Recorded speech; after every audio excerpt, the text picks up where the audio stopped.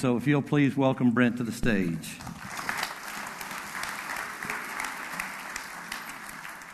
Thank you, Tim. That might be a hard intro to live up to. I'm just grateful that Tim was the first one that had to speak after worship and not me. I had goosebumps after that last song. Man, that was cool. All right. Well, I'm glad to be here this morning. I'm glad to help us continue to walk through our series in the book of John this summer. And this morning we're going to see what kind of good news that John has for us. Last week, we saw Jesus interacting with a religious leader named Nicodemus. And in today's episode, we're going to see Jesus interacting with someone that's almost the exact polar opposite of Nicodemus.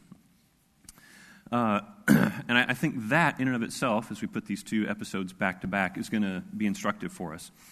Before I jump in, this passage, there's just a ton of good material here, and there's no way that I can get through all of it this morning.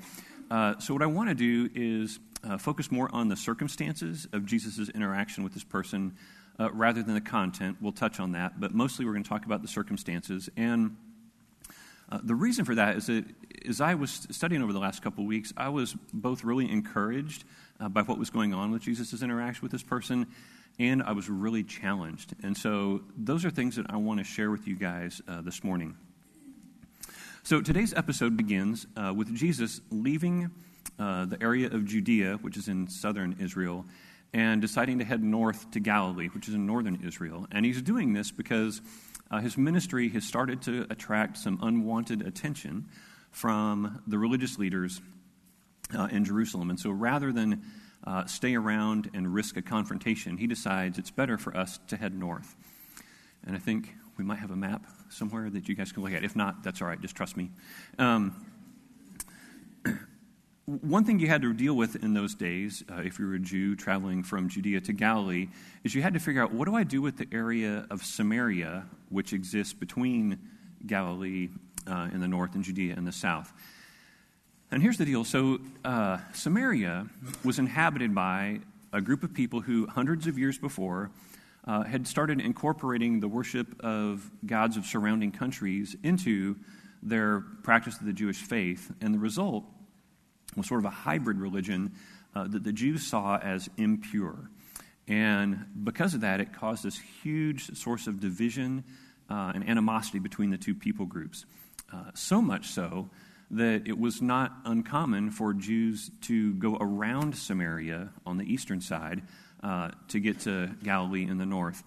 And that was no small thing, because if you remember, during these time periods, people are traveling mostly by foot or maybe on donkey. And so making that roundabout excursion would have added 2 to maybe 3 days to their journey. Okay, so that there should just give you a picture of how intense the divide was between these two people groups. They did not get along well. Well, as usual, Jesus decides to take his followers to places that they didn't expect and maybe weren't hoping they would have to go. So in John 4, we read this. Verse 4, now he, Jesus, had to go through Samaria. Now, did you catch the word choice there? It said that Jesus had to go through Samaria. It indicates that there was a purpose in doing this. Jesus could have taken the socially acceptable route and gone around Samaria, like most people would have. But instead, he intentionally moves into unfriendly and uncomfortable territory. And based on what we can see later in the passage, I'm pretty sure his disciples were not super excited about the route that Jesus was deciding to take. Well, picking up where we left off a moment ago, we read this. So Jesus came to a town in Samaria called Sychar, near the plot of land that Jacob had given to his son Joseph. These are famous people that John is mentioning from the Old Testament, as readers would have known who they were, so it helps them understand the story. Jacob's well was there, and Jesus, tired as he was from the journey, sat down by the well, and it was about noon. When a Samaritan woman came to draw water, Jesus said to her, "Will you give me a drink?" And then John tells us his disciples had gone into town to buy food. All right, so Jesus and his disciples are traveling north. They get to this town. They stop at the well outside of the town, which is probably half mile to a mile from the town. And it's lunchtime. And so the disciples, they're going to go into town and get lunch. And my guess is the plan was that they would have lunch here, and then they would head on to whatever their final destination was that day. This is kind of like the truck stop on the way to wherever they're going. But Jesus decides to stay at the well and rest. And while he's there, he meets a Samaritan woman who's come out to draw water. Now, on the surface, this might seem like just a totally normal chance interaction. But there are at least three elements to this whole encounter that make it unusual. And the first two are found in the next verse. In verse 9, we read this. The Samaritan woman said to him, "Well, you're a Jew, and I'm a Samaritan woman. How can you ask me for a drink?" And then John tells us that Jews do not associate with Samaritans. So it's clear that this woman is surprised that Jesus is talking to her. And we know that because she doesn't immediately respond to his request for water, but instead, she immediately points out the things that separate them as people. The fact that she's a Samaritan and he's a Jew is something we've already touched on. Because of the animosity between the two people groups, they did not normally associate with one another, especially not in a friendly fashion. In fact, it's possible that the woman was actually offended that Jesus would even dare to talk to her. She could have been upset about it. So there's already this uncomfortableness to the interaction. On top of this, both the woman and Jesus would have been familiar with some of the religious traditions of the day, and they would have known that if Jesus took a drink from her water jar, it would have made him unclean in a religious sense, which would have required him to separate himself from other Jews for a period of time, up to a week, and then he would have had to perform some sort of religious ritual before he could be accepted back into public worship again. So it would have been a real hassle for everybody involved had he decided to take a drink. But interestingly, this difference in culture or nationality doesn't seem to be a problem for Jesus. It doesn't stop him from talking to her at all. He just jumps right into the conversation. The other issue that we see in this verse is that the person he's talking to is a woman. In the first century, the rule among Jewish religious leaders, or rabbis, which is what Jesus was seen as, was that they would not talk to women in public, which I know sounds a little crazy, but different century, different time. In fact, according to rabbinic writings of the day, we learned this, quote, "One should not talk to a woman on the street, not even his own wife, and certainly not with somebody else's wife, because of the gossip of men." And we also read, "It's forbidden to give a woman any greeting." So again, I know this sounds like an odd thing for us to hear in 21st century America, but in first century Palestine, this is how religious leaders had to operate. And what we see here is men wanting to not even be close to putting themselves in a position where someone might think that they were having an inappropriate conversation with somebody else's woman. And I get the desire to avoid getting yourself in trouble in public, but it seems like they've taken the extreme measure here and decided we're just going to have no contact at all. Whether you like the rule or not, both Jesus and the woman were aware of it. And so for her, she knew this is somebody that should not be talking to me. All right. Already I'm a Samaritan and he's a Jew, so this is an issue. But he's a Jewish religious leader and I'm a woman. There's no reason he should be talking to me. But once again, her gender does not stop Jesus from wanting to have a conversation with her. So there's two of the issues. The third one is found it's hinted at in the verse before this, but it has to do with the time of day. I don't know if you guys remember this, but last week when we looked at Jesus interacting with Nicodemus, the religious leader, his interaction with Nicodemus was at a strange time of day, right? He came at night instead of during the day so that nobody else would know that he was there. We have a similar thing going on here. Most of the time, women in that day would have come out to the well from their town to get water either early in the morning or late in the day when it was much cooler. But this woman is there at noon. And so it sort of begs the question, why is she there at noon instead of early in the morning or late in the day?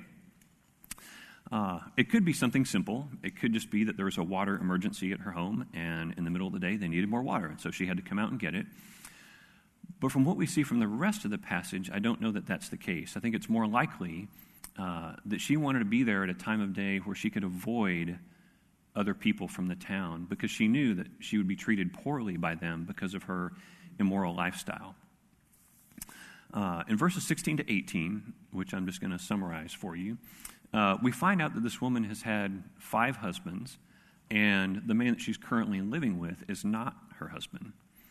Now, if any one or more of those husbands would have just died, then the passage probably would have referred to her as being a widow of some kind. That's typically how things are phrased in the Bible. But it doesn't. It doesn't mention that at all. And so likely what's happened here is that this woman has been divorced at least 4 times, possibly a 5th.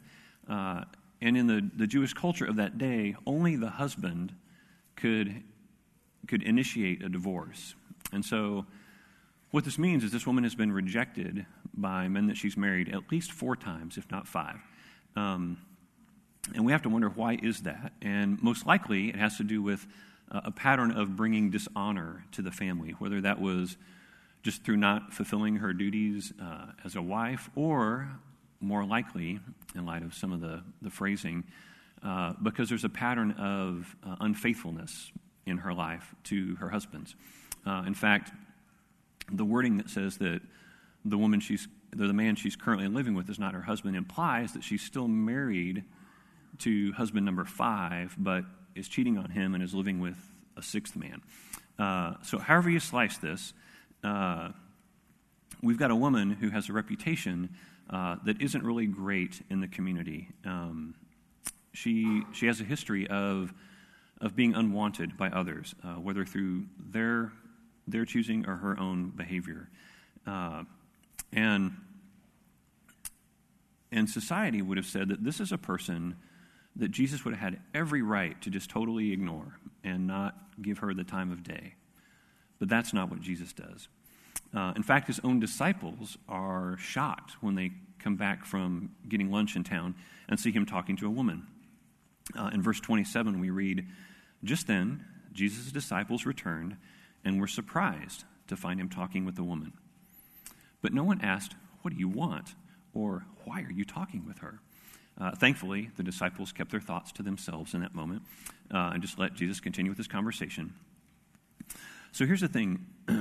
Despite what even his own disciples or society would have said, Jesus did not ignore this woman, that he had every right to do so. In fact, he does something completely unexpected.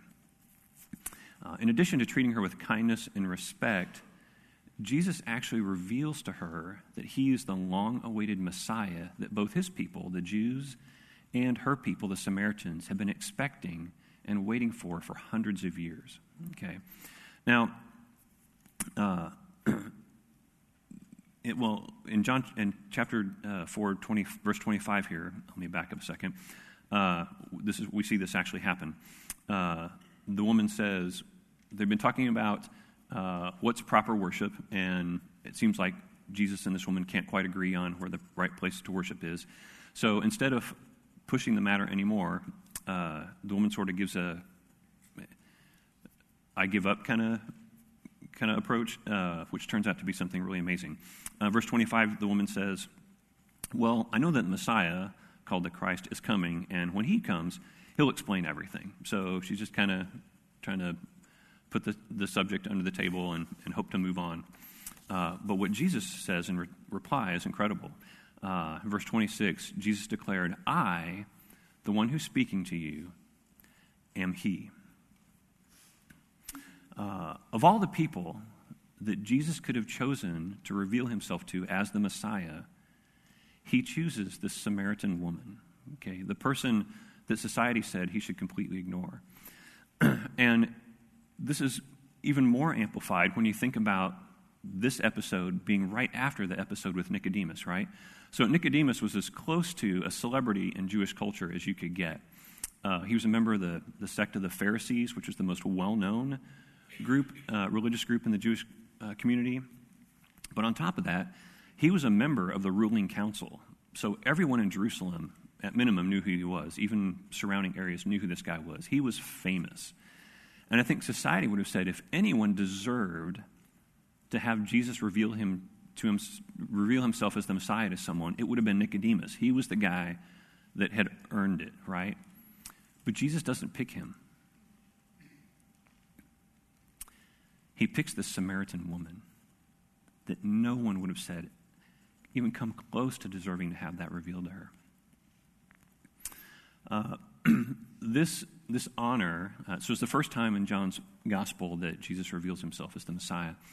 And this honor is not lost on the woman. Not only does she immediately believe in him and choose to follow him as the Messiah, but she leaves her water jugs, which is the whole reason she came to the well in the first place. She runs back into town. She tells everyone that she knows who will listen to her that she has just met a man that is probably the Messiah. And the result is a huge crowd from the town comes out to the well to meet Jesus and see for themselves. And a large number of them end up deciding to follow Jesus themselves. So this interaction impacts the entire town. We're not just talking about one hated Samaritan who's following Jesus now, but a whole crowd of them. All right, so I'm going to pause there in our story for a moment. Like I said, there's a ton of great stuff in this passage. There's this really cool conversation about Jesus being living water that parallels the whole being born again from the conversation with Nicodemus. But what I want to focus on here for the next few minutes are, one, what I think is really encouraging about this passage is what I would call the good news of the passage. And then I want to focus on something that's really challenging, at least it was to me as I was studying the last couple weeks. So first, the encouraging part. As we think about who this person is that Jesus is interacting compared with who he was interacting with last week, I think one of the things that we learn is that it doesn't matter if you're a celebrity or if you're someone that society has just cast aside, or if you're just an average, ordinary, normal person somewhere in between. Whatever your background is or whatever your life situation is, Jesus has room for you in his kingdom. There is room for you in the family of God, okay? If you're listening this morning, whether you're here or whether you're online, if you find yourself in a place in life where you feel isolated, or maybe feeling like you don't have a place to belong, or maybe you feel like you just made too many mistakes in life, or maybe life is going great, but you just feel lonely and disconnected, there is good news for you this morning. Jesus has room for you in his kingdom. And this should be good news for all of us, all right? It was no small thing that he was talking to the woman he was talking to that day. He was very intentional about going there to illustrate to his disciples, it doesn't matter who you are, you're welcome in my kingdom. All right, so that's the good news. That's John's project, is telling good news to people who would listen. But that brings me to the challenging part of this passage. You see, unlike Jesus, my natural response when I encounter somebody that's different than me is not to necessarily embrace them immediately, but is more likely to avoid them. And my guess is that if we're honest with ourselves, all of us respond that way to one degree or another. Today's culture doesn't necessarily help us avoid that tendency or resist it. I think more than ever, we're being told regularly to focus on all the reasons why we disagree with one another or what's different about us from another person. And I think it's creating this atmosphere where more and more I see people retreating into sort of a self-protective mode. People are more and more gathering with people that look and think and act and talk like they do. And it's starting to divide our country and our society. The problem with that sort of mentality is that, as the passage illustrates, that's not the way of Jesus at all. And if we're going to be serious about following him as his disciples, that can't be our way either. It just can't. When I was studying the message, I came across a quote this week, and this is infuriating because I went back to try and find this quote because it really impacted me. For the life of me, I can't find it. So if some of you are online this week and you find this and you figure out where it came from, please let me know. I would love to figure out where this came from. But it struck me because it so captured this idea of the passage. And the quote goes like this. It says, "People that we don't like because they're different from us are people that Jesus loves."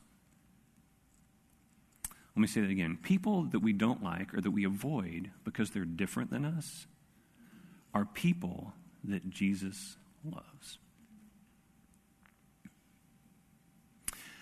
Jesus broke at least 3 societal norms when he interacted with this woman, all for the sake of bringing her good news. He ignored her nationality, he ignored her gender, and he ignored her reputation. And then he invited her to follow him as one of his disciples. He was willing to put himself and his disciples in a really uncomfortable situation for the good of someone that society said he should ignore.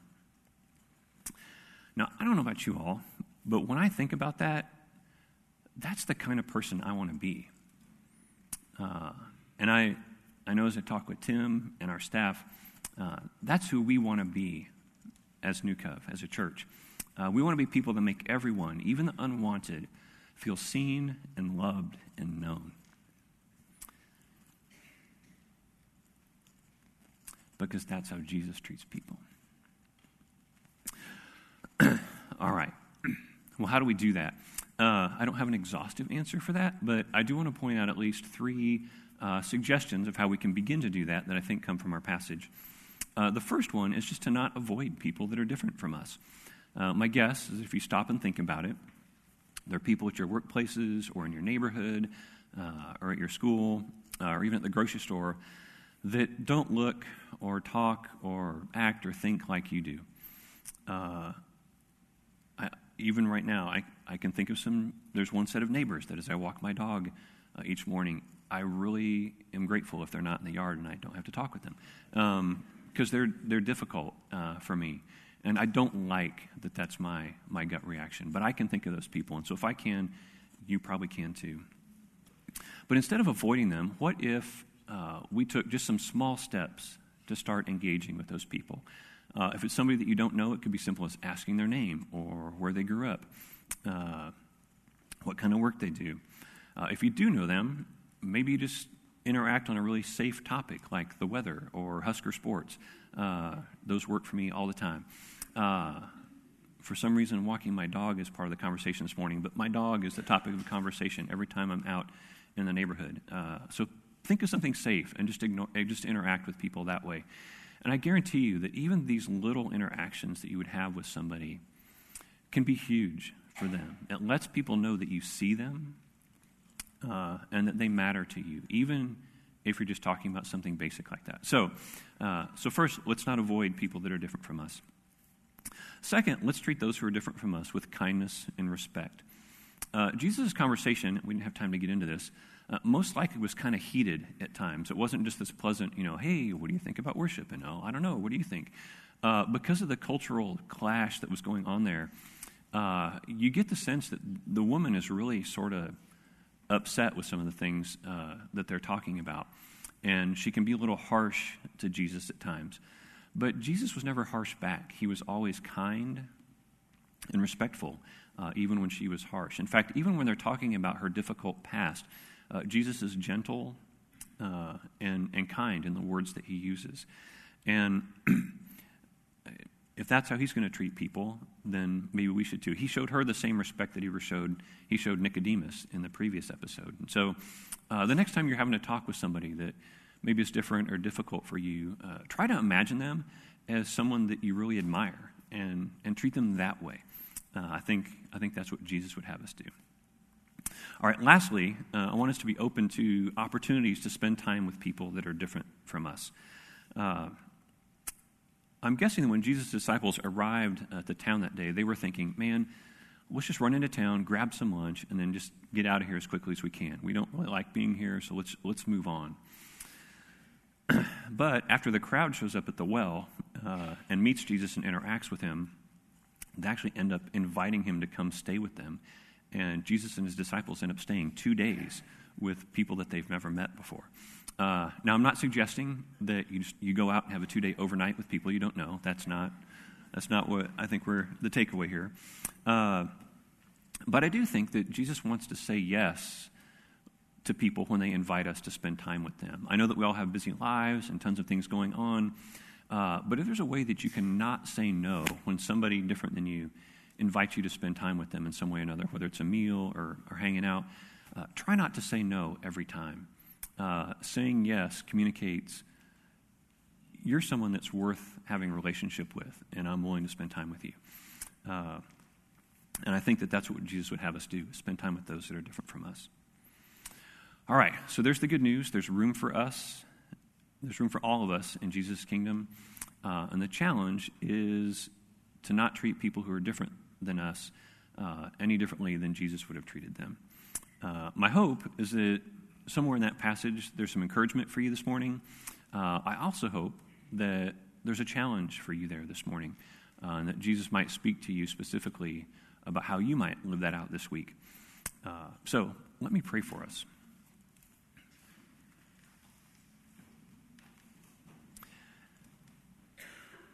Father, thank you that you didn't avoid us, but that you sent Jesus into this world that we could see what you were like, that we could know what it would be like to interact with you, and we could know that you wanted a relationship with us. Father, this morning I want to thank you that there's room for each of us, wherever we come from, in your kingdom, and that you want relationship with us. And Father, for those of us who are followers of you, Father, thank you for the challenge that, like your Son, we should not avoid those who are different from us, but we should be willing to embrace them and offer them life in your name the same way that you offered that to us. So God, would you give us the courage this week to be kind to people that maybe are a little challenging for us to do that to? And as we do, God, would you bless us with seeing the fruit of initiating a relationship with people that are different from us. God, we're so grateful that that's how you live, and we want to be people who live like that as well. And we pray these things in Jesus' name. Amen. All right, thanks.